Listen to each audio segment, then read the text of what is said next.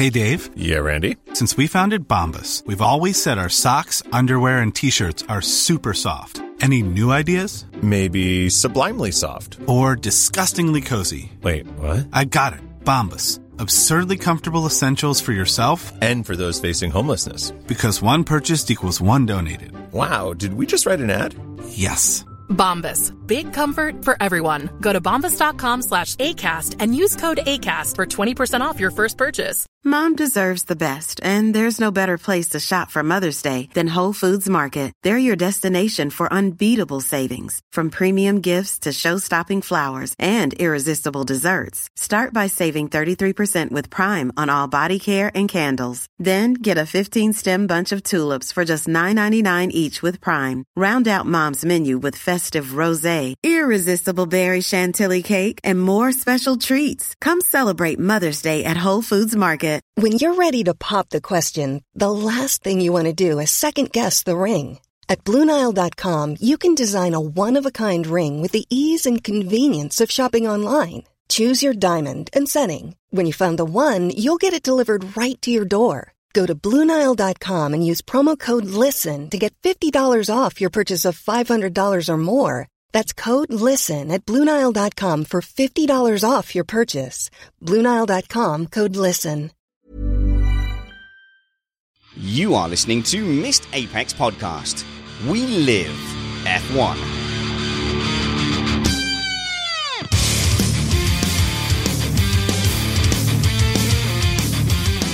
Welcome to Missed Apex Podcast. This episode is called Hulk Smashed.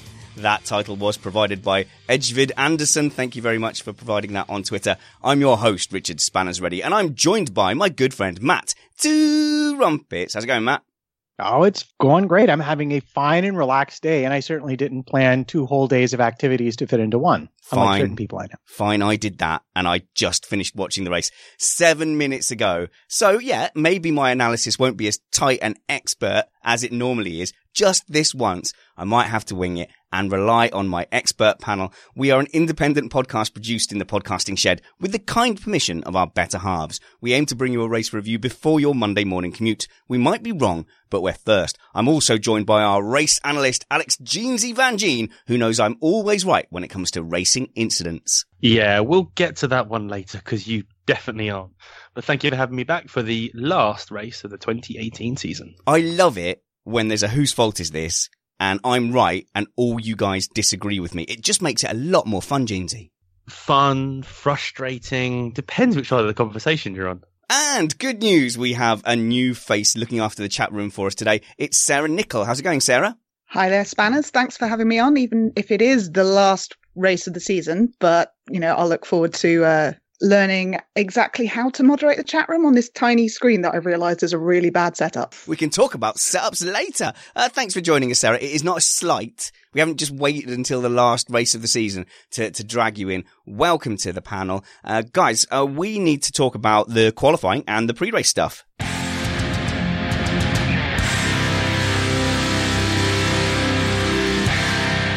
And funky rights-free music is the way we signal that that is about to happen. Trumpets, what's your pick of the things that went on before the actual green lights went out? I think there are really only 3 important things that came out of qualifying. The most important for the race probably was that good old Max Verstappen was unable to make Q3 on the ultra soft tires that all of the other top runners had no trouble with. Well, okay, Ricciardo barely squeaked through, but I won't really discuss that. And that may have been down to either a team misunderstanding or a Verstappen problem with the, get ready, temperature of the tires. He felt they were too warm and didn't have enough grip. The long and short of it is he wound up starting the race on the hyper soft tires. Also important is that Mercedes, now that the only thing at risk was Bottas, incredibly important 4th place in the World Drivers' Championship, was the only thing at stake, decided they could safely run their new trick wheels. And to the best of my knowledge, they did so the entire weekend with, well, somewhat predictable results, you might say. In that it made them good. It made them, yes, very good. It's just very you good. said that in a way that sounded like it should be obvious what the answer was, but I just wanted to confirm that because I've been very wrong on this kind of thing before. So good, we've got that confirmed. Jeansy, what is it about Lewis Hamilton that he can suddenly come out in a session and be nearly 7/10 faster than everybody else? The only explanation I can think of in my head, apart from the fact he's superhuman, is that Bottas is in the only car capable of matching him, and he just dropped the ball in that session. I watched that lap from the outside. That's all I saw. And it just seemed absolutely pinpoint. I think Merc and since 2014 have had an upper hand in qualifying. And I think Lewis can just turn it on. Could Seb have got any closer on that lap?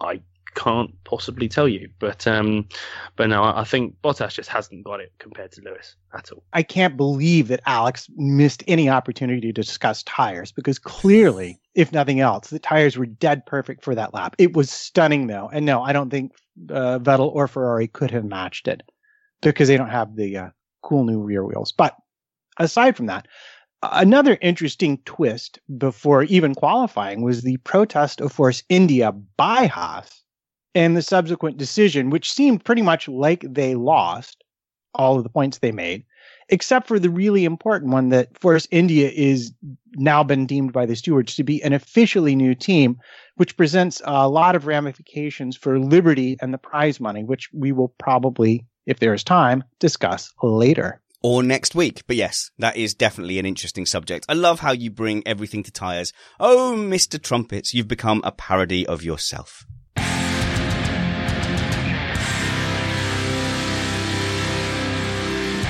And in typical cliche Trumpets form, why don't you tell us where the race was won and lost? I would be delighted to do that. And of course, critical always in any Formula One race, but especially at this track that is not necessarily renowned for its ease of overtaking. Don't say tyre temperature in FP1. Ease of overtaking. Right. That Verstappen had a problem at the start. Now, if we recall, he was the one on the grippy tires and was supposed to make the quick launch and be able to get ahead of everybody before turn one. And instead, he started reasonably well and then drove backwards to 10th place by the time he was halfway down the first straight. And it turns out this was because his engine went into some sort of overheating protection mode that essentially robbed him of all ability to actually compete until he got that sorted out around lap 4 or 5. Sarah, did you have that same sense of joy as we found Max Verstappen suddenly behind Esteban Ocon? Oh, thank you, Formula One gods. Thank you for this gift. I must admit, I was kind of sitting there hugging a cushion the whole time, every corner, every moment for that whole thing. It was brilliant. I loved it. That noise you heard of somebody hitting a mic was Jeansy putting his hand up. Go ahead, please. I wasn't putting my hand up. I'm done. Oh, fantastic. Well, at least we know you're there. If you could periodically tap the mic with I'm having an issue with my thing. I don't know what I'm doing. So. Well, there you have it. I'm having a technical moment. Jeansy is having an issue with his thing. Continue, Trumpets, telling us where the race was won and lost. Naturally enough, the next critical moment in the race came when the safety car was out to extract Hülkenberg and get the destroyed remnants of his car off track. And that was critical because, that's right, you guessed it, it allowed Verstappen several laps of grace on his hypersoft tires, which would have been starting to go at that point had they been going all out from the start. Instead, he got 3 or 4 extra laps out of them because of the safety car period. And then immediately after that, as if this race wasn't already exciting enough at the beginning, Raikkonen just I guess got tired or something. He just pulled over across the finish line and stopped. And boom, here comes the virtual safety car ready to help out yet again. Well, this was a weird one, wasn't it, with the virtual safety car? So yes, noted that the safety car itself, and we will come to the incident and talk about the halo and whose fault it was, that safety car gave us the extra tyre life and changed the strategy in that way. But it was lap 5, wasn't it, that Raikkonen pulled over? So surely no one watching, am I the only one? I was sat there going, well, obviously that's not in the pit stop window, but Hamilton decided to go for it. Yeah, he did. And at the time, I remember the commentary was very much, oh, well, Pirelli said there's a 2-stop option here, so maybe that's what they've chosen to do. But immediately when he gets back out behind, I think it was Vettel or Verstappen. He was behind Verstappen. That's right. He immediately gets back out, and they come on the radio, and they're like, "Okay, Lewis, you got to look out for these tires. You're going to the end of the race." So you're like, "Oh well, there went that possibility of excitement." But it was a key move because it saved him easily 10, 12 seconds on the normal pit stop time. And so when the rest of the front runners pitted, he would have gained an automatic 10 seconds on them. Yeah, but why don't they explain this better to Lewis? Because, Jeansy, I mean, they've clearly come up with this tactic. They've gone, okay, we can get him out. We can save half the time on a pit stop. The first thing Hamilton comes out and says is, was I supposed to be up behind these guys? At no point in that procedure did they say, look, Lewis, we are bringing you in early. We're taking advantage. We're going to gain 8 seconds in the pit stop. It's going to put you out behind the Red Bulls, but don't panic. They've still got a pit. Or do they think that if they explain that fully, Hamilton's going to go, nah, not doing it? I think it's his way of asking a question of going, is that what you really expected to happen? I think it's just looking for clarification rather than trying to have a whinge, because I think he's very aware that every single time he says anything on the radio, everyone thinks he's having a moan. A couple of things in the chat room at the moment. Christopher Fonseca saying overheating protection mode may have protected the engine, but Max had steam coming out of his ears. Nice. Ray Thompson's also saying Gasly in the lead for the Pony Award. And then Tobias saying Lewis commented that the tyres wouldn't actually last all the race because they've been unpredictable for them all year. But it's interesting, Matt. Why didn't Lewis Hamilton realise those tyres were going to make it all the way to the end? And what kind of secret knowledge did Mercedes have? Because I think universally we all thought that's a bit hairy. He's going to lose ground on people. He's going to get stuck behind the Red Bulls. Then everybody's going to come out on fresh boots and then they're going to waltz past him. That's certainly how it looked to me when I saw him pit. And I think that's what he thought too when he saw who he'd come out behind. I think his thought was, this is not going to work. These tires will never go a full race distance. But after the race, Wolff said that from the start of the race, they knew the supers would do an entire race without needing to be changed. So there's that. But I think as far as his comment and question is, I don't think he expected to be behind that many people because he was going in under the virtual safety car, and he didn't imagine they would gamble and put him out. But it's also important to note that because it was Raikkonen who brought on the virtual safety car, this destroyed any strategic flexibility that Ferrari had. The worry that set in for me was when he came out behind Max, challenged Max, and then after Max got back past, then dropped 2 to 3 seconds behind and seemingly had not very good pace, which was like, holy hell, has he worn out these tyres already and we're about to see some carnage? So I was like, but luckily he was just being clever. I've got the feeling that that's not quite how it went down. Here's how I think it went down. Hamilton came out. Hey, guys, are you sure we're meant to be behind these guys? Trust me, Lewis, I know we didn't bother explaining this scenario to you or explain it while we were doing it, so it has come as a massive shock, but please trust us, stay behind these guys, they're going to pit. Lewis Hamilton goes, nah, I'm not having that. I've got fresh boots, I'm going to overtake Verstappen. Oh, I can't overtake Verstappen because he's insane and crazy good at defending, so I'm just going to back off now all the way back. But it did make you worry that he'd, like you said, used up those tyres, Jeansy. How do you like my analysis? I think the analysis was good. I mean, I was really impressed with Max. Max was very, very clever. Max let Lewis get him up to the first chicane. So because he knew that if you get them at the second DRS zone, it's then harder to get them back. So it was a very, very clever defensive move from Max to actually let Lewis take the position because he didn't fight him on the first on the first move. Very clever from Max. I was impressed. Yeah, in fact, Max was pretty impressive all round. If we just sort of skip back a bit to his overtakes with Ocon, how did you see those? Because there was definitely something personal into, I think, is it turn 4 before the first of the big straights? There was 2 occasions. One, he lunged down into that first hairpin and there was no contact, but he couldn't make it stick. But on the second occasion, I mean, man, he came in really narrow and then just booted it all the way out to the exit. Now, I'm not saying he deliberately made contact, but I'm saying that he went into that knowing he wouldn't mind if he ended up nudging Ocon offline. First of all, I thought they were going to crash at every single possible opportunity. It was amazing. Brilliant. To be fair, they both drove superbly. And I've seen Max's move before into the hairpin, and it's usually in sim racing, and it's usually with somebody screaming in your ear, lunge! That's exactly what it was. There was nothing wrong with it. It was really, really, really hard, but fair. The other driver complied, which is what you expect, and what Max has built. Max has built compliance from other drivers, except when he's leading the race from a back marker. But that was completely calculated. He knew. It's the old Senna adage, which is, I'm going to let you make the decision whether we're going to crash or not. And I guess Albon didn't want to crash twice in 2 races with Max. Let's chat to our new person, Sarah. Max Verstappen often does get the driver of the day because of his fan base. Today, with his wheel-to-wheel racing, like a real strong contender.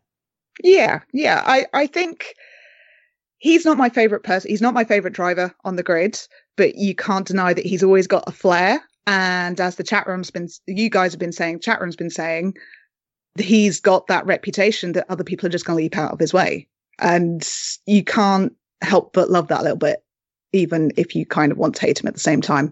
I mean, I love setting up my villains whenever I watch a season of racing. He definitely tends to be one of my villains, but I also love him a bit for that as well. So I tell you, he'll end up being one of the biggest villains of 2019, and we'll definitely talk about it in the off-season. George Russell.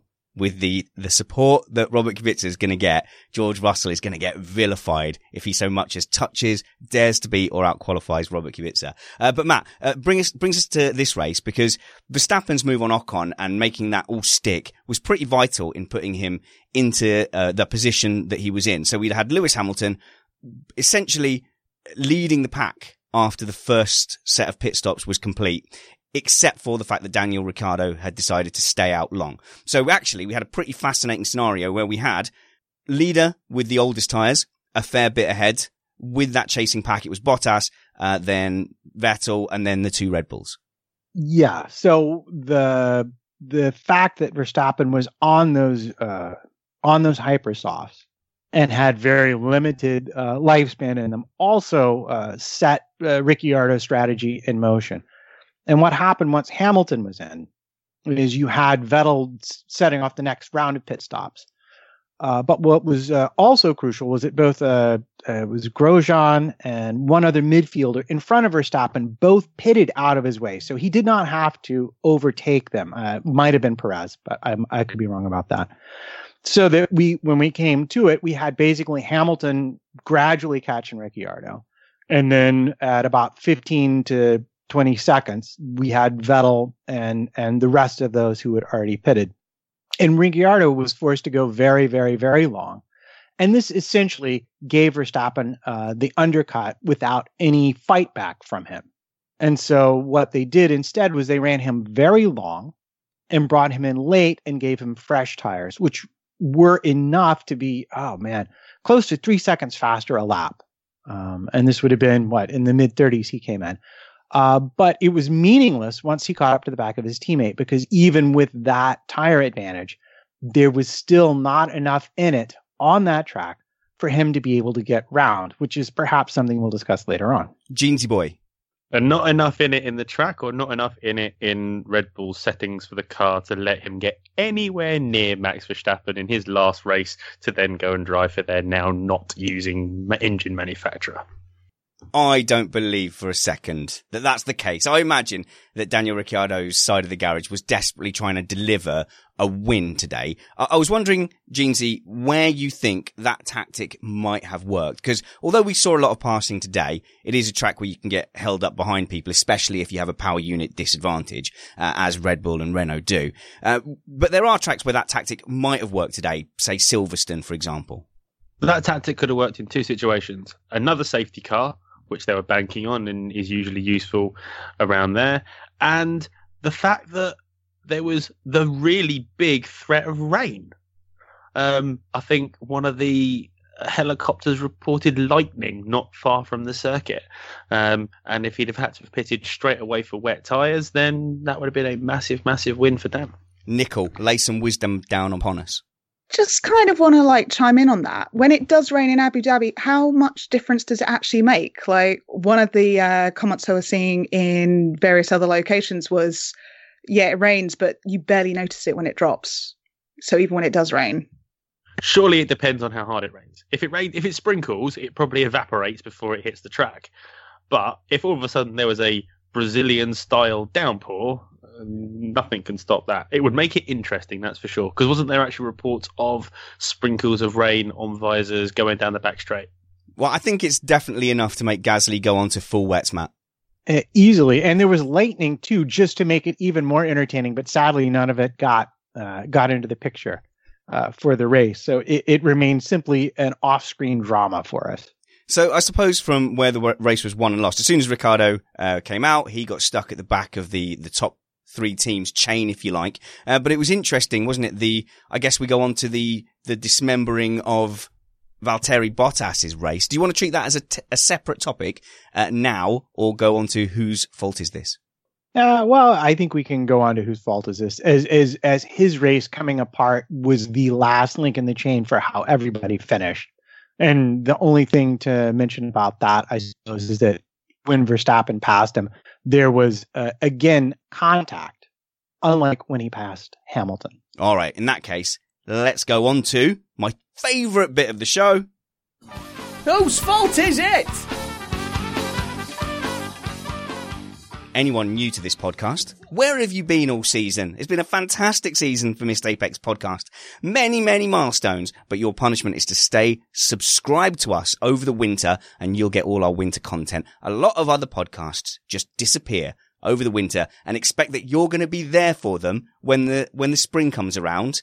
Don't let them use you like that. Stay subscribed to Missed Apex podcast and be with us for testing and the Australian Grand Prix. Right then. Whose fault is this? This is based on the fact that my wife likes to assign blame in any situation first before anything else. It doesn't matter if there's fire in the house and we need to get out of the house to not die. She needs to know whose fault it was. Once it's established that it's my fault, we can carry on. So then, who wants to lay down what happened in this Romain Grosjean versus Nico Hülkenberg situation? Gene Z. Look, Rogro, again, reckless driving, spears Hülkenberg up into the air. Get out of our sport, Rogro. That's what we say, right? Right? Hulk smash. Yeah, that's what happened. No, so typical first lap melee. Everyone's all over the shop. Hulk goes deep into the chicane. Romain Grosjean, within his rights, holds around the outside. And I think Hulk didn't expect Grosjean to stay on the track. And Grosjean hung around the outside, which he is perfectly acceptably allowed to do. But once he hung around the outside, his front wheel was inside Nico's rear wheel. So Nico had to sweep out to sweep in. That's what he should have done.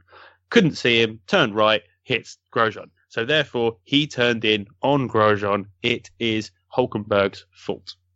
To counter that incorrect analysis, did Grosjean leave the track? No. Right. He didn't quite leave the track, did he? He had wheels off the track, but as long as you still got two wheels on the track, you're fine. Actually, as long as you still have part of a tyre inside the white line, you are still fine. When it went back to the replay, I went to look at that because my first thought was, did Grosjean come back on the track? And he didn't. And Hulk said it was his own fault. Grosjean was alleviated of any fines to do with that, which everyone got penalties today. So that shows that they definitely were on the ball with penalties today. So anyone who says that it's anything other than Hulk's fault is really, really wrong. You can't just say that. You can't frame it like that. Okay, well, I can say the opposite. Because I know your opinion. Anybody who thinks that it was Grosjean's fault, hang on, I've forgotten which side of the argument I'm on. I think it's Grosjean's fault. Because, Matt, he was just about all the way off. Hülkenberg could reasonably have expected that move was completely done, that Grosjean was off the track and that he was going to have to abort. It was really, really dogged of Grosjean to hang on in there and stick his left boot in. What do you think, fella? Well, I think I think you might be overselling it, calling it a move, as he locked up rather badly into turn 7. which is where this whole Mishigas started. And subsequently, it really was a failure of his imagination that Grosjean could still have been there. He was very much, I think, in his blind spot. But he assumed that Grosjean had simply gone on to cut the chicane when the reality was he had not. And that's being the case, since he was the overtaker, the onus was on him to get the job done without contact. It's an interesting one, isn't it? Because, so, Jeansy, your opinion is that Hülkenberg should have stuck to the lane system, especially on lap 1 when lots of crazy things are happening. You've got to realise that if Grosjean had gone off at that corner, he'd have lost so much time, because he'd have had to dart off right, go around the barrier, and had to wait for people to get back on the circuit. So he would have lost a whole bunch of places. So you have to expect people to hang on around the outside, especially when there was room. And there was plenty of room because he gave it on the exit. So when you give room on the entrance to the corner, you have to expect someone to still be there on the other side of the corner. So it's a lapse of judgment from Hulk on my part, but he still won the Formula 1.5 Formula B championship. So well done, Nico. What did you think, Sarah, about him being suspended upside down and in his own words, hanging like a cow, which isn't the first thing that would have come to my mind, hanging like a cow. I would have thought hanging like a bat. No trumpets, no? Hanging like a cow? I mean, I think we have to give some allowance for the fact that English is not his first language. I didn't quite get that comment myself, unless it's some sort of reference to, sort of hanging a side of beef at the butcher's or something like that. Now, Sarah, were you a Halo fan when it first came in? Which side of that divisive argument were you on? It makes the car look like a flip-flop, and I still can't get over that, I'm afraid. I'm sorry, it still looks like a flip-flop. However, I did feel that when they actually hit the barriers, I do think it provides some protection there when you've got kind of the cockpit going straight in. Are we going full Halo discussion now, or are we going to save this till later? Now. Do it. Fine. Okay, so the second he rolled over and was on his roof, I was like, this is going to cause an interesting conversation. So it didn't look like he was instantly trying to get out. Then the car caught on fire, which we haven't seen a car on fire for a really, really long time. And it did worry me. I was stood up right by the telly going, someone get a fire extinguisher on him. But luckily they were on him with a fire extinguisher very, very quickly. I'm pretty certain if that car went and burst and the team said to him, get out of the car, he'd have been out of that car quicker than anything else. There was a big gap underneath him, and I think he'd have been absolutely fine. And still, going on the roof is much less frequent than having things flying at your face. So I still think the Halo is fine, and I think if he really, really needed to, he'd have got out of that car without a problem, because we haven't actually seen anyone go on the roof this season, but I don't think it would have been a problem. I think it's fine, but boy, is there going to be discussions about the Halo on social media between now and the next, 143 days until the new season, or whatever it is. Probably won't come up. But Trumpets, weren't you thinking as well, when it flipped over, you think, oh, here we go. I mean, thank goodness it's not on fire. Otherwise, the anti-Halo crew will be having a field day with this. Oh, no, there it is. It's on fire and he's not getting out. Oh, here we go. Let's shut down Twitter, everyone. This is a code red. Shut down Twitter. Yeah, well, it's an interesting thing because by design, I mean, and we had Charlie Whiting after the incident say flat out, no, didn't slow down the extraction of Hülkenberg at all. What? Because in those situations, the goal is to right the car and get the driver out once you're assured that it's safe medically to do so.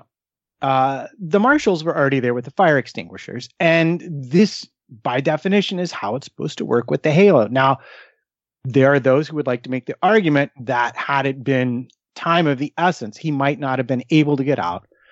But frankly, he himself was very unclear about whether the Halo made any difference at all, because after all, one of the benefits of the Halo is it's supposed to provide a window through which the driver can get in situations like that.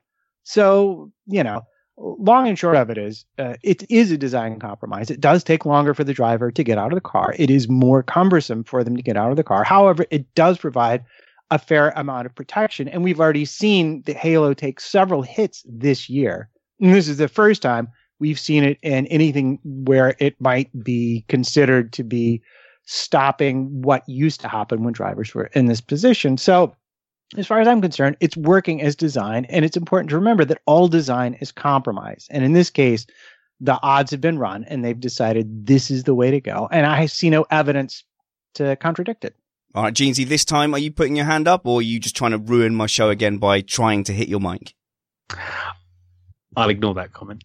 I also think the other thing is if someone does go upside down and a car does go on fire like it did today, there is enough safety crew around the grid these days, around the tracks these days, that they are on that car in seconds, getting fire extinguishers out, because no car is going to spontaneously combust like you could see in the old days. Things will start to trickle out. So I don't think it's that much of a problem. Also, Hulk said he didn't even try and get out. He didn't even undo his belts. So he wasn't even trying to get out because he was fine and he was told to stay still. And in those kind of incidents, you don't know how people's backs are and they would rather you stay in the car if you don't need to get out. Mega. I think we've done the Halo to death there, Matt, haven't we? I think so. I think that's that covered. Let's go back to then our friend Bottas, because that links nicely into my favourite topic, which is track limits. So Bottas ended up going sort of backwards down the field. Jeansy, do you put that down to some sort of issue that I hadn't heard about because I haven't watched the post show, or do you put it down to Bottas not doing very well? The latter. He finished 5th in the championship this year. His teammate scored over 400 points and was 166 points ahead of him. He had a couple of failures at the beginning of the season, but I'm sorry, that is just a poor performance. Lewis had no tyre issues, no lockups, no problems today, and Bottas just had no pace and got swallowed up by everybody that could swallow him up. And the only person that didn't get him was Kimi Räikkönen, because he tried to find his way out of going to the gala, but he's still got to go. What are our friends in the chat room up to, Sarah? And by the way, people can join the chat room, sorry, Sarah, by going to missedapexpodcast.com and searching for the live stream tab, or they can just go to YouTube and they can search Missed Apex Podcast. It's really cool. You see the video there and the live chat comes in. Do be warned, if you're horrible, we probably will just ban you immediately. What are the nice people in the chat room saying? The nice people in the chat room are saying that halos on cows should be forbidden since they might get tangled with the milking equipment. Excellent. Fantastic. Yeah, so apparently a right rear brake issue trumpets hampering him. Yeah, it was speculated on at the time, but then the team didn't see any issues during the race. But it was almost as if he suddenly and miraculously lost the ability to drive through turn 5, because he had multiple lockups there, and that's what let Verstappen and Vettel first by him. Although I will note that Verstappen did manage to contact him when he went by, despite his issues. And then they brought him in for a pit stop and put him on some new tires. And then he got to drive all alone by himself in the middle of about a 30-second gap between the back of the sharp end and the front of the midfield. And so if it was a brake issue, it was a brake issue. But I will say that he did not look comfortable or happy post-race when they interviewed him. He did not look like someone who had found out that there was a problem with the car, and he did not have to worry about how he had done in this race. And that may or may not be down to the fact that we've just discovered Ocon is now officially a reserve driver for Mercedes. And I got to say, if I had Ocon in my rearview mirror, I might be sweating a little bit too. Especially because not only did Toto Wolff in the press conference let out early that Ocon was going to be their reserve driver for next year, he also said in preparation to get him back in for 2020. If I was Bottas, that would have really, really upset me, because going where, Toto, in 2020? To be fair, I think if Bottas has another poor start to the season next year, I can see a switcheroo maybe happening.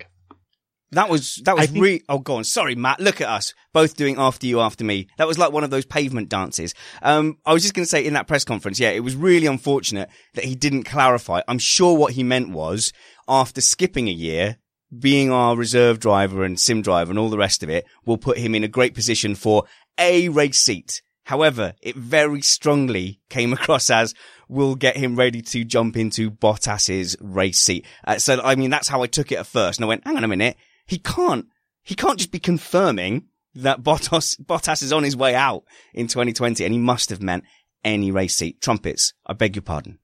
I was just going to make the small but important observation that Jeansy's made-up word pressuration actually applies quite nicely to the situation Bottas finds himself in. It's a good word. Well done. Let's stick it in the dictionary.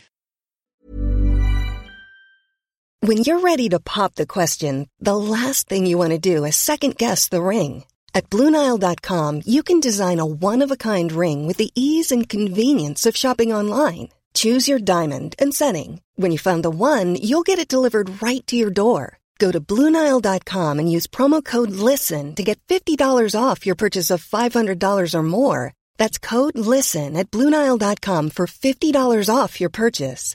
BlueNile.com, code LISTEN. There's never been a faster or easier way to start your weight loss journey than with PlushCare. PlushCare accepts most insurance plans and gives you online access to board-certified physicians who can prescribe FDA-approved weight loss medications like Wegovy and Zepbound for those who qualify. Take charge of your health and speak with a board-certified physician about a weight loss plan that's right for you. Get started today at plushcare.com/weight loss. That's plushcare.com/weight loss. plushcare.com/weight loss. Quality sleep is essential. That's why the Sleep Number Smart Bed is designed for your ever-evolving sleep needs. Need a bed that's firmer or softer on either side? Helps you sleep at a comfortable temperature? Sleep Number Smart Beds let you individualize your comfort, so you sleep better together. J.D. Power ranks Sleep Number number 1 in customer satisfaction with mattresses purchased in-store. And now, save 40% on the Sleep Number Limited Edition Smart Bed for a limited time. For J.D. Power 2023 award information, visit jdpower.com/awards. Only at Sleep Number stores or sleepnumber.com. Let's talk about Bottas, though, because he didn't get a penalty for just carrying on in front of Verstappen, but Alonso did and Ocon did. So quite an interesting set of scenarios to make us highlight once again the kind of ludicrous situation where you can run off completely unpenalized. But where are you standing on this now, Matt? We've had many arguments over this over the years, but when you see was it Sophia Fleisch? Is that the Florish going off and having no runoff whatsoever and essentially going into a building, that makes you kind of come back and go, yeah, I do like a lot of runoff. But when we're in this situation where people can, at will, just carry on and come back on the track with no penalty whatsoever, that is when people start complaining, isn't it, about Formula One? And it doesn't seem so hard that we could have some kind of compromise between being penalized and being safe. Yeah, well, we've seen people like Lucas di Grassi get involved, and we ourselves have had this discussion numerous times, and no doubt it will continue far into the future, because as with every design, there's compromise involved, and the compromise between safety, usability, and just sheer excitement and requiring the drivers to actually drive within the track in order to make their overtakes is always going to be a bit of a moving target. And here, I think it's safe to say, yeah, we could have done with less runoff or a different design that punished the drivers. But in the particular case of Bottas, my understanding is that unlike the other drivers, and I think Alonso is a separate case that we need to discuss in a moment because it makes me laugh. But unlike the other drivers, he did back off after he missed that turn and therefore was spared the ignominy of a 5-second time penalty. Yeah, so there's two things. One is the broader subject of what we can do going forward. So that's definitely a great off-season topic. Personally, I'm a big fan of some kind of electronic penalty. So you sweep off the track, your revs get limited until the second you manage to get back on the track, and then you're back in business. And you can tell me why I'm wrong about that in one of our winter topics, and that'll give people a great incentive to hang around and listen to us argue about it. But Jeansy, we are where we are. And we are in a situation where when people roll off the track, they can get back on, and then they either have to have the presence of mind to give that place back, or they wait for a 5-second penalty, or they get told to swap it back. First of all, how did you see the Ocon move? Because he'd got the move done, then he went wide, then he came back on track. Is that a situation where you feel he should then pull over and give the place back? If you gain an advantage by going off the circuit, you give the place back. You drop off. Unfortunately, we don't see the analysis that the stewards can do. So we don't have all the data. So if he's gone through that corner and gained half a second, but then come off the throttle and lost 7/10, they won't give him a penalty. The difference is, if he hadn't gone off the circuit, would he have lost the place or not, is the thing to go with. But to be fair, I actually think they came up with the best solution this weekend. Turn 20, that humped curb, perfect. Worked brilliantly. You could get on it and make it work for you, or if you went too far, it screws up your lap. I thought that was a brilliant solution. If you twin that with the thing that you always say, Spanners, which is a small patch of low adhesive, a piece of AstroTurf or a piece of grass just outside the surface of the track, then more runoff, we will not see advantages from leaving the track. Yeah. Okay, but the Ocon one was less clear-cut than the Bottas one, and the Bottas one didn't get penalised. But for me, the Bottas one was they are in a battle, and he locked his brakes. So ordinarily, if you lock your brakes, you don't get a good entry to the corner. That's going to give Verstappen a massive advantage to at least close up and overtake in the next DRS zone. But by Bottas continuing, he's robbed Verstappen of his chance to get past. So surely that's a more clear-cut gaining an advantage than it was for Ocon, who had made the move stick and then gone wide on the next corner. That's what I said, where it comes to a case of whether you've just gained time or whether you would have held the place or not. I'll be honest, I'm struggling to remember that exact incident. But if Ocon would have lost the place by trying to stay on the track, or at least lost ground to Max, which would have given Max the opportunity to overtake, then yes, he should be giving the place back. Well, I think it just always, in those instances, will come down to whether or not the stewards view you as having gained an advantage. For example, going back to one of your favorites in Canada, there was that time that Rosberg went off track, penned it, and took how many seconds? No, he did it twice. Hamilton was behind him. Yeah, like he took extra time out of him. So if you do that, then you will be penalized. And in fact, and hysterically, this is exactly what happened to Alonso, who, being alerted to McLaren to the possibility of an entire single solitary point by his race engineer at McLaren, said, "Well, I already have 1800." And at which point his race engineer said, "Well, yeah, why don't you do it for us there, Fernando?" It's like, okay. So immediately he makes up a full second in the middle sector alone, and you're thinking, oh man, this is on. Magnussen could lose 10th place. And then you hear that he actually just drove straight through the chicane and didn't bother to slow down at all, like missed it entirely, and just kept the throttle in.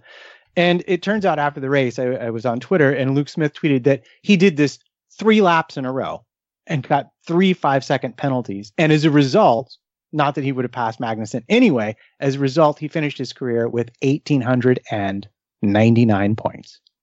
Still quite a lot. Still pretty good. Yeah, but it's not 1,900. Yeah. Sad way to see him go out, really, wasn't it? Scrapping at the back with the Williamses. It's not the way, is it, for Alonso to go out? I don't agree. You don't agree? Tell me. I'm bored of Alonso. He spent enough time screwing up his own career and then moaning about it when he ends himself down the bottom. I won't miss him for one next year. Do you know what, though? We get quite a lot of interaction on YouTube and Twitter and stuff. And when we criticize Robert Kubica or play down his chances of getting into F1, one YouTube video got 270 thumbs downs and about 80 comments telling me what a moron I was. Joe said it, not me. The same thing happens when we talk about Verstappen. If we slate Alonso, no negative feedback whatsoever. So perhaps the general F1 fandom population agrees with you, Alex. Can we do an entire show slagging Alonso off then? Yeah. I got loads for that. I don't see why not. I'm a slave to the ratings, so it doesn't seem to affect us. No, but there's no denying that he's been one of the greatest characters in this sport, and it was a huge example of how picking your seats in Formula One is just as important as steering it left to right a bit and braking and accelerating and all the rest of that. Let's talk about Formula 1.5, Matt, because there was some amazing battles today in that midfield. Yeah, well, I mean, I think we need to start with the fact of the start of Leclerc, and boy, did he get a great start. And at one point, he was running fourth on the road, and Ricciardo was not getting past him. I mean, So there you go. And am I the only one who's thinking, oh man, this Ferrari thing next year is going to be just fun? Yeah. It's going to be amazing watching Vettel up against Leclerc. I mean, nearly as fun as seeing Gasly and Verstappen, but we'll come to that in a little while. Please do carry on. Right. Well, I think the big news and the happy news for Renault is that Sainz managed to finish sixth today with the retirement of Raikkonen. And so that's pretty decisive for them in terms of the Formula 1.5 or the Formula B championship. And it was a great result for him at his last race, because now he's going to be taking, I guess, Alonso's seat in the McLaren. So we've all seen how that's going to work out. But it was also a really good day for Haas, despite the fact that Magnussen was driven wide in the opening of the race and was, I think he was like in 14th or 15th place. They managed to give him a strategy that got both he and Grosjean into the points. And so it was a double points finish for them. And that was a very, very big deal as well. But I think it was, I could be wrong. I have to go look at my race notes. Leclerc actually made some places, somebody made two places in the Formula B championship. And if you give me a minute, I can go look it up. Or maybe if we're lucky, the chat room will come up with it on their own, because in the end of days, I am kind of lazy. Okay. What I'll do is I'll set you homework. You answer that question and also tell me what the cumulative points of Force India and Racing Point are compared to Renault today. But let's talk to Sarah about some of the midfield battles, because last race for one of your favourites, Stoffel Vandoorne, and sadly, he sort of kind of showed us how good he is today. Yeah, I mean, there were a few comments about that was the sort of thing that was seen from him in Formula 2, or GP2, I guess, when he was still racing it, I think it was then. And it's kind of a shame that we only get to see it on TV now, because I think he's done a few overtakes over this season and they've just not been seen at all.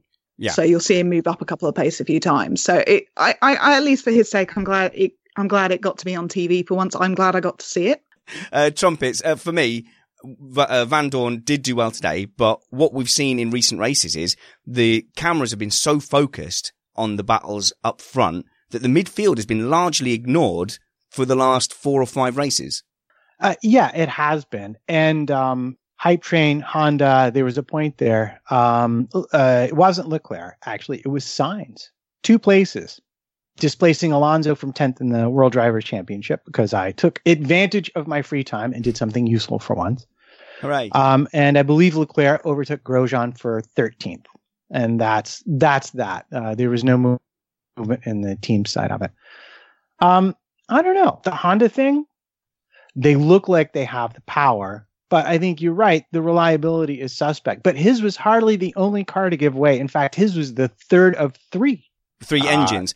Yeah, but what I understand is that is not the new Honda engine. So for the last 2 races, I've been expecting this D-spec Honda engine to come in and signal basically Red Bull's title contention for next season. So when I saw Gasly pull over, I thought, well, that's the end of the Red Bull Honda hype train, because, maybe they're going to suffer the same problems. But as I understand it, that is not the new power unit, and we're not going to see that until the post-season tests.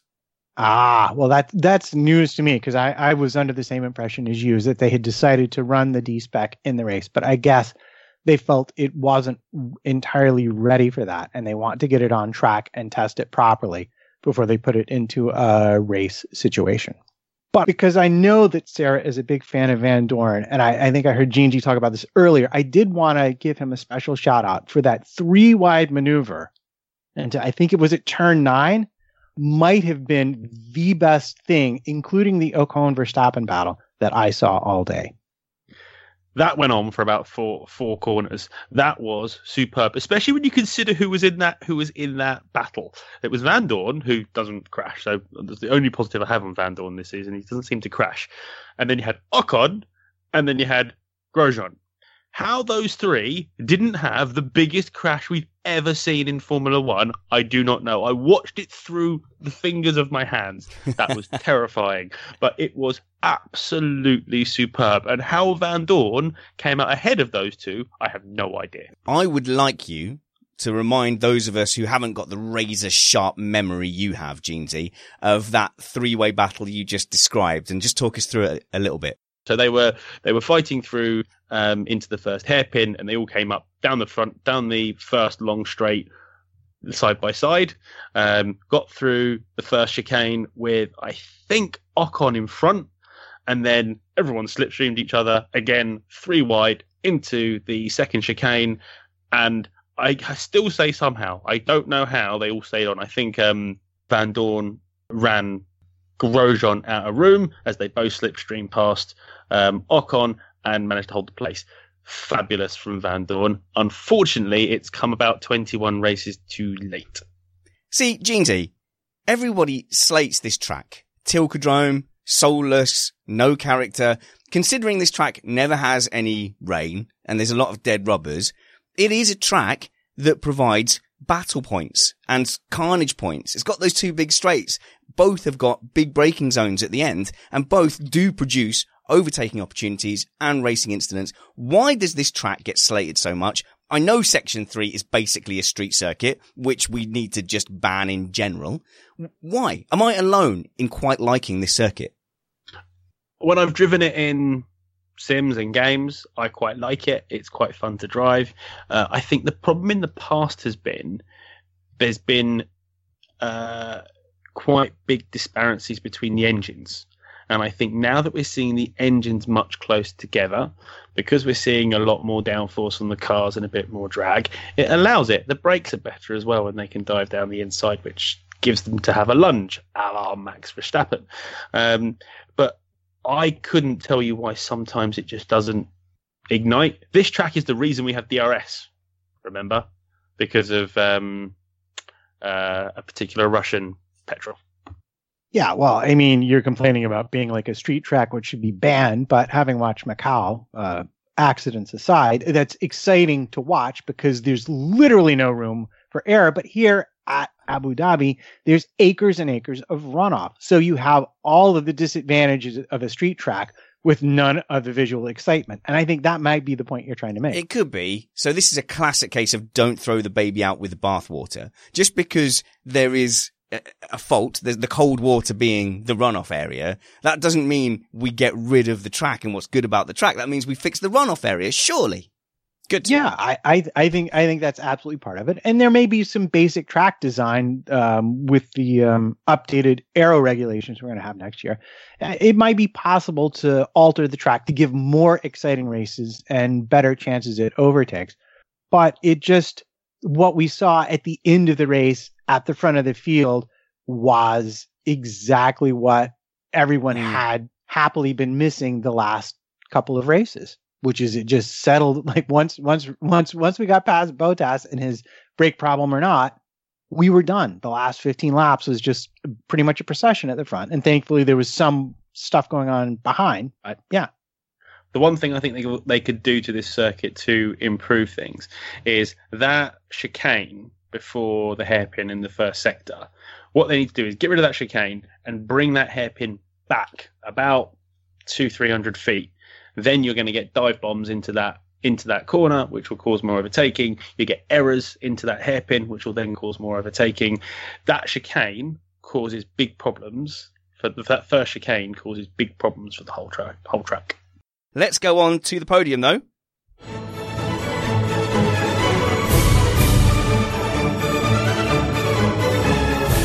I'm yet to watch the podium because I finished watching the race 7 minutes before we started the live stream. Sarah, why was there nudity on the podium that I'm hearing about?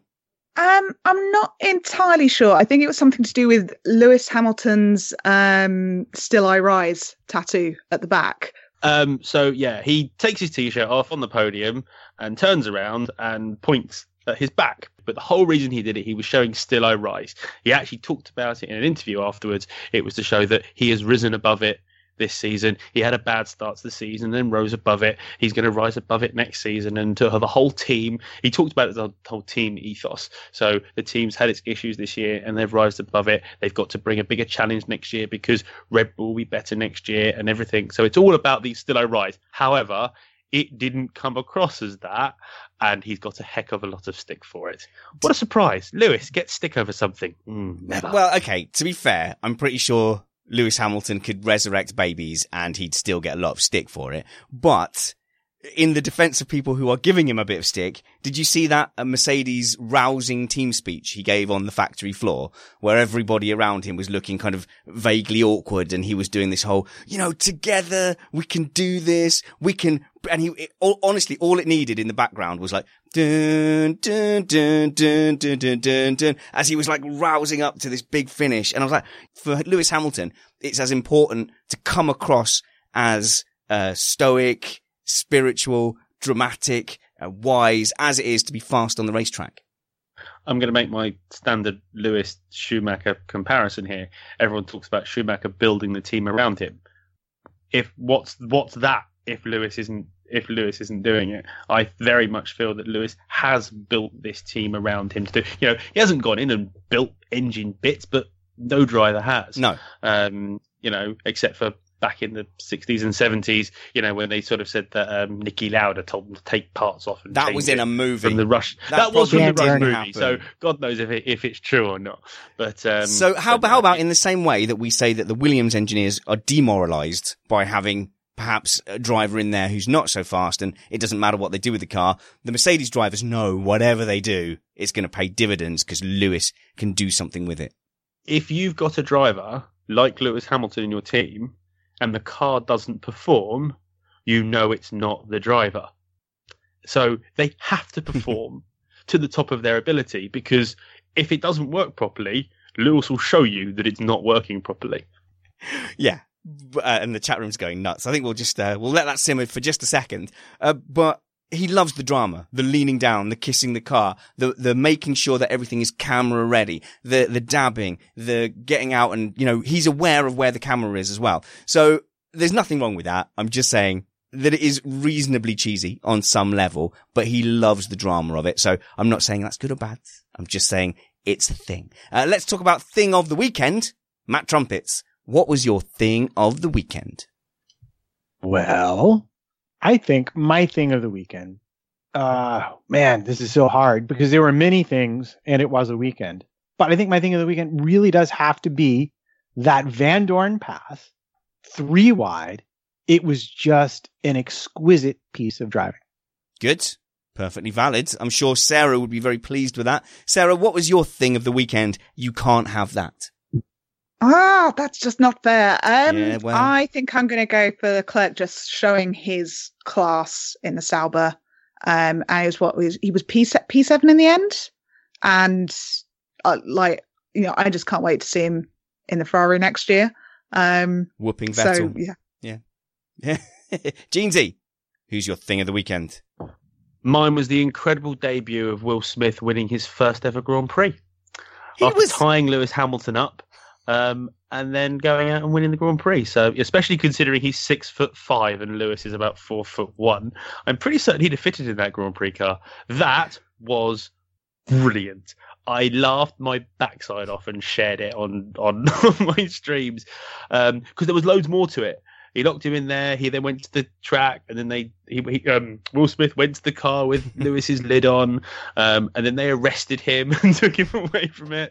And then Will Smith spent the entire race doing different things around the track, camera, playing with a camera, and he waved the flag at the end. That's a hell of a lot better than a pre-recorded message at the Mexican Grand Prix.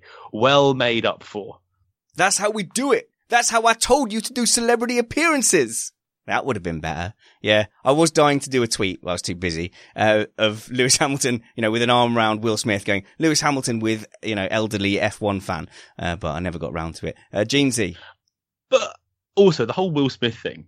Lewis is a year younger than me. I grew up watching Fresh Prince of Bel-Air, listening to Will Smith's albums, watching Will Smith's movies, and I'm a huge Will Smith fan. So first of all, for me, seeing my favourite sportsman with one of my favourite actors and all-around famous people of all time, was awesome. But how cool must that have been for Lewis? It's one of his childhood heroes that's loving him. It's such an amazing turnaround of things. That's how Trumpets felt with Justin Bieber as well, because I know how much of a Bieber fan he is. A believer? Is that what you call yourselves? He's not responding. He may be genuinely mad. Let's move on to our next award, which is the Missed Apex Award. Oh no, you missed the Apex. Trumpets, brush over the insult I just delivered to you and tell us your Missed Apex Award for this weekend. Wow. Yeah, there's literally no one else I can give it to but Alonso, who deliberately missed the apex 3 times in a row and collected 3 5-second penalties as a result. I mean, what more can you say? Nothing, I guess, apart from move on to Sarah. Who missed the apex for you? I got distracted by the chat room. Who did Matt just say? Sorry. Alonso. It was Alonso. So I was going for Bottas. Yeah. Because he literally did. It's weird how far he goes backwards in the race sometimes. Did you catch that thing where he was asked about Lewis Hamilton? He said the difference is Lewis Hamilton can do it consistently. And I was like, well, that's a great compliment to Lewis Hamilton, but are you kind of just outwardly admitting that you are inconsistent and that's why you often disappear in races? Doesn't seem to have so we know Lewis has had the kind of emotional peaks and troughs in most of at least in terms of the seasons I've been watching them, but Bottas just seems to bottom out. My missed apex, I've got to give to... Well, these two have nicked both of mine. I'm going to have to give it to Hulk because he literally flew over the apex of 2 corners and ended up on his head. So has to go to Mr. Formula 1.5 world champion Hulkenberg. Now, Sarah, you said you were being distracted by the chat room. Did they have any awards coming up? Either the good or the bad? They didn't have any sort of... so Chris Fonseca says Alonso missed the apex 3 times and therefore wins the missed apex triple crown. Oh, nice. He's done it. There you go, Zach. You can relax now. he's won the arbitrary triple crown already. Any more? Yes. Otherwise, they were mainly picking up on the points we were making. Sorry, chat room. I'm dividing my attention between you guys and the chat rooms. Get apparently not as the chat room will. It's much more difficult than it looks. Hats off to Trumpets. There's a reason I have never done it. Yeah. Well, it is going by increasingly quickly as obviously the audience increases, which is fantastic. Thank you very much, live chat, for joining us. As far as I'm concerned, you make this live experience because otherwise we are essentially just sitting in a shed on a Skype call. And I often am very paranoid that there is no podcast and that I am just sat in this shed without any equipment or anything. They've been on fire, though. That's been part of it. I mean, that was sort of staying on the missed apex thing. And no, I cannot multitask chat room. That's not my thing. There's that myth blown. You know, do you want to do comment of the week now? Or well, why don't we first do this one? Daddy, I want a pony. And I want it now. Quite a few ponies, Trumpets. Oh, so many ponies. And I will say I did have a whole separate section of like awesome radio messages, including Alonso.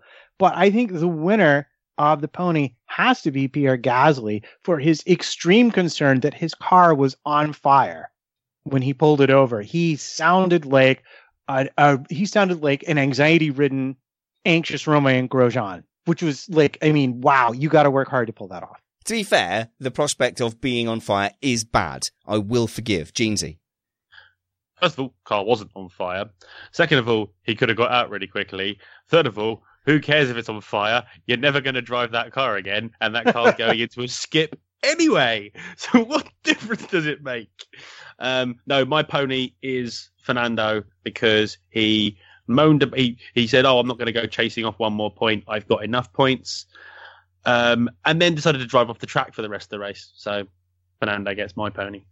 And as a fast approaching middle-aged man, my pony award goes to Lewis Hamilton for taking his shirt off because he's still young and beautiful enough to do that. And it makes me jealous, and just stop it, okay? Formula One fans are like 50 years old. We don't need to be made to feel bad by the likes of you. We're trying our best. If I had a body like that, I wouldn't wear a t-shirt. I would never wear a shirt. I'm losing weight. and I'm getting fitter, once I all of a sudden have pecs and abs like that, I won't wear a t-shirt on the podcast anymore. Okay, I'm not going to hold my breath the entire time waiting for you to do that, although I do have faith in you. Worth it. And you are looking skinny and beautiful. Tell you what then, Sarah, you've been monitoring this very, very feisty chat room today. Why don't you give us some nominees and a winner of... Comment of the Week. Interesting fact about that jingle, that is actually me and Jeansy harmonising, and then we just sped the track up to make it sound like that. What have you got for us, Sarah? I think we've got quite a few good ones. So I really liked Ray Thompson, Bottas, and Still I Writhe. That's not bad, actually. Good. Quite. In fact, I would say, Ray, that is a partial warning for being a bit too clever. I nearly didn't understand it. Oh, I can't give it to that one then? Okay. Sorry, Ray. And then going back, so European very early on said Gasly spraying oil on Verstappen looks suspiciously like marking a territory. That's incredible. So I think that one might win it. There were a couple of others. I think European. That's going to be hard to beat. I think European one. Yeah. Read that one out again for us, Sarah. Gasly spraying oil on Verstappen looks suspiciously like marking a territory. Genius. Comment of the Week. Jeansy, where can people find you on the internet? You can find me on the Twitters at Alex Van Gene. I post stuff about racing, and now that I'm trying to help grow the popularity of Covkart Sport rental karting in the UK, you will see all our postings about that coming up there very, very soon, or you can follow us on Facebook at Covkart Sport. We'll be racing around the country at 10 different locations from January next year. February next year. Matt's holding a notepad up. He wants to do the race in something, doesn't he? Before that, Sarah Nichol, you're like a Dungeons and Dragons type nerd, aren't you? I was a very long time ago, but you can find me on Twitter at Decoding Dragons, where I will generally be tweeting about weird business stuff, photography, Twitter as a thing, and then occasionally video games, but it tends to vary. Wow, that is it's an almost niche mix, like the Venn diagram of subjects, and the niche that would find all of those interesting is pretty small. Well, it's a personal Twitter rather than a subject. Oh, Twitter, right. so. See, that's what you're missing. We're all on brand. So Jeansy, always on brand with the karting. Me, on brand with International Icon Pursuit. Matt Trumpets at MattPT55. Mixed brand between pictures of trumpets, especially on his Facebook page, and promoting his wife's rather lewd and very un-British books. Thank you very much. And Matt, since you've had your plug, there's nothing left to do except to tell us how the race panned out in only 60 seconds.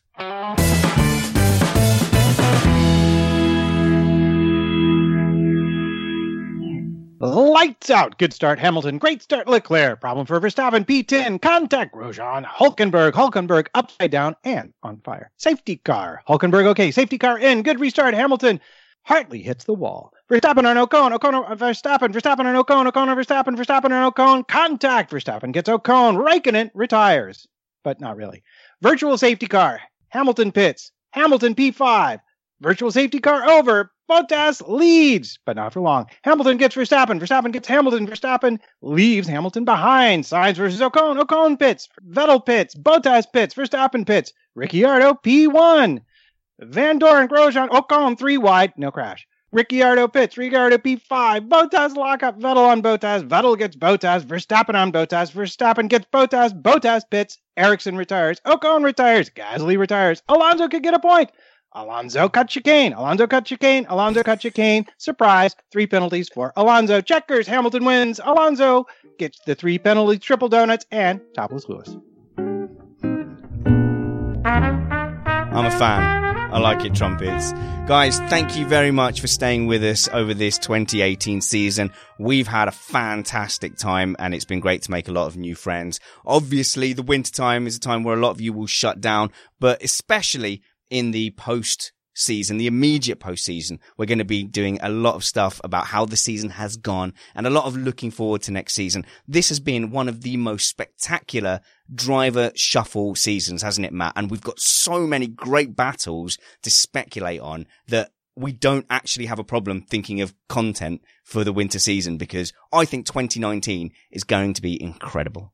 Yeah, it's going to be fantastic. And I just remember how well things went last off season. So if you've not had the chance, if your schedule hasn't permitted, do come check out some of the content we have upcoming, because it's really going to be worthwhile.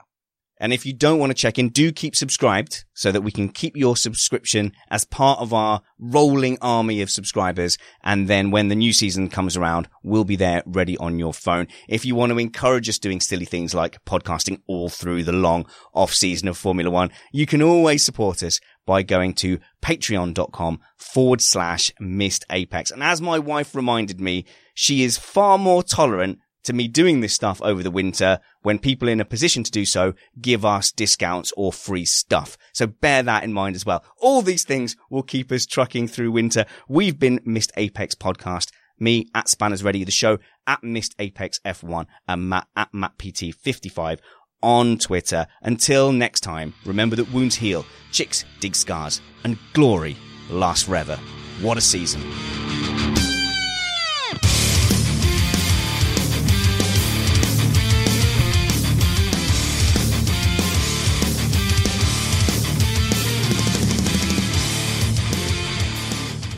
But it really has been a really good season. I'm not lying about that, am I? That has been... It's been an amazing season. I've loved this season. I've got to tell you, we've been on air for an hour and 20 minutes, whatever it is.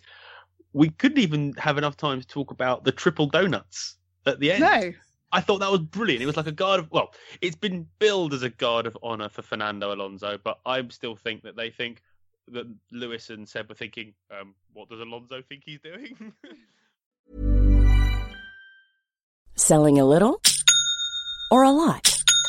Shopify helps you do your thing however you cha-ching. Shopify is the global commerce platform that helps you sell at every stage of your business. From the launch your online shop stage to the first real-life store stage, all the way to the did we just hit a million orders stage.